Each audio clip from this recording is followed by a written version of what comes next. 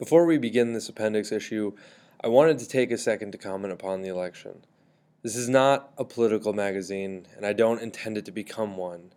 But as a citizen, I feel like I need to say something. So please, bear with me.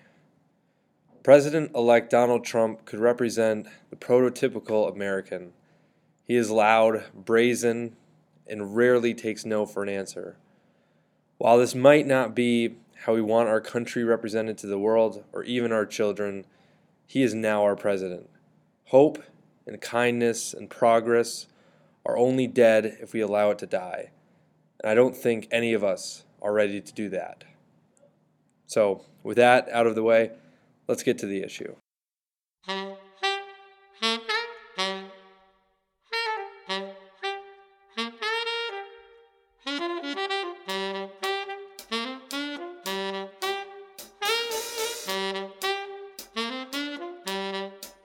Hello everyone, and welcome to Golden Walkman Magazine, the literary magazine for your ears.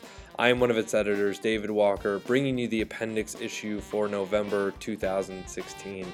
This month, we have a full slate. One issue with our dialogue submission winner from July, and another with a fantastic story about loss and the many ways loss presents itself.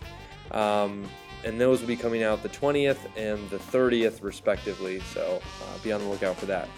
We will be releasing a brand new dialogue starter in January. For those of you who do not know what I'm talking about, this is music that will inspire brand new poetry and fiction.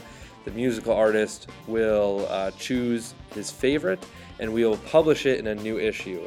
So that's what's coming out later.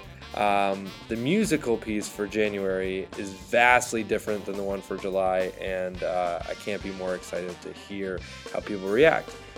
So please come back for that. And so without anything further, I want to give you a preview of this month's featured story. So here it is.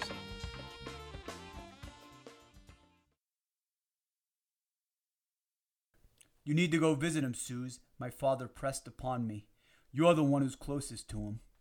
Geographically, it was true. I lived in Orlando, my grandfather lived in Fort Myers, and emotionally, it had been true, once upon a time. As the only girl in the family, there was my brother and my father's two brothers, both had two sons. My grandfather always treated me with a gentleness and affection which he would not or could not express with any of the boys. I was his little Angie. Even though my name was Susan, he called me Little Angie because he said I was a spitting image of his first wife, my grandmother Angelina, who died when I was 5. And I remained his Little Angie until Jerry came into my life.